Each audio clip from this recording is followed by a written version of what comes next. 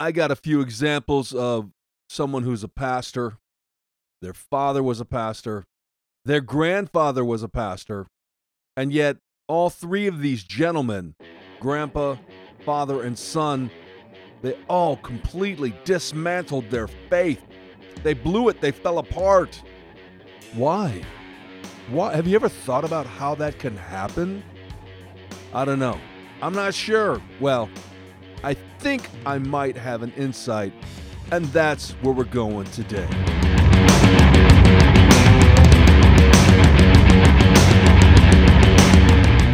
Wake the faith up, Slayer. How are you? Let's just put it out on the table.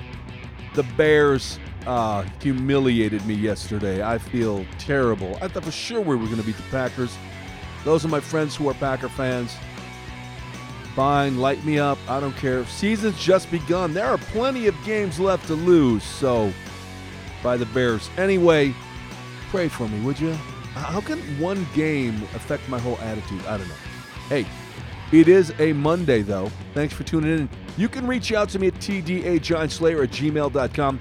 Also, we're brought to you by minglemarrymate.com. Great information, insight, thought, and swag for anyone who's mingling, mating, dating, and marrying at minglematemarry.com. Some great podcasts on there as well. And we'll get into more of that. So let's jump into this. I covered this a little bit last week. You know, there are certain jobs where it would help greatly to have the right pedigree, the right family, the right intelligence, you know, to just be born smart, or to be born 7 foot if you're going to play basketball, or to be born with a father who works for, you know, an investment firm in New York if you wanted to work with money. But it doesn't mean you'll be successful. In fact, I've met more people who've had, you know, open doors go broke, and I've met just as many people who are just a janitor who retire millionaires because they just do the basic. I mean, just about anybody can become rich by doing just simply, you know, invest 5% of your income every week and wait the time, and wow, all of a sudden it happens. You become wealthy over time. I mean, look, anybody can become intimate and powerful and anointed by God simply by doing the basics. I've worked for ministers who crashed and burned. Their kids crashed and burned. Their grandkids crashed and burned. And they had every opportunity, every possibility, every open door, every just possible favor to be a crusher in the kingdom, and yet they themselves got crushed. They never learned the basic. So why are people so willing to spend time going to church, going to seminars, going to conferences, listening to podcasts, reading the books, trying to make friends with the super spiritual? They're involved in lots of eye-catching ministries. They spend time on all these tasks because, honestly, it's more glamorous and seemingly more fruitful than just doing that 5% every day of reading and praying and obeying. Look, a get-rich-quick scheme rarely happens, less than 1% of the time.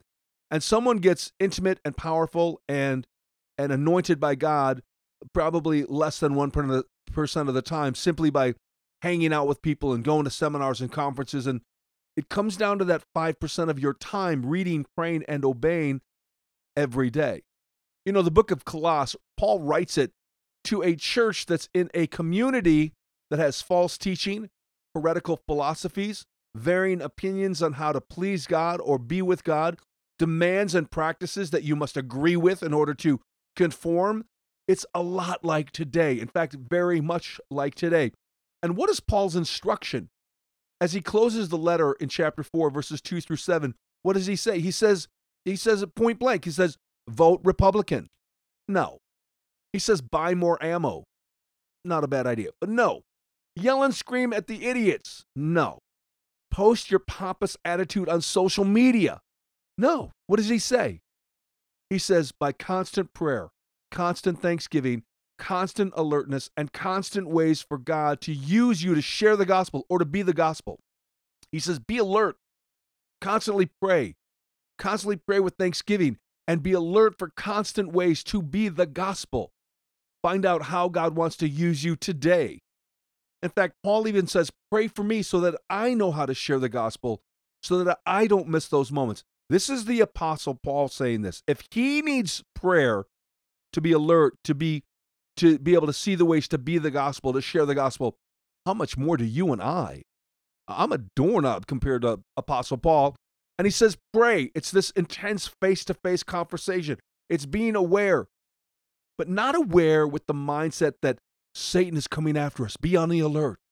And it's not, be aware of it's the end times.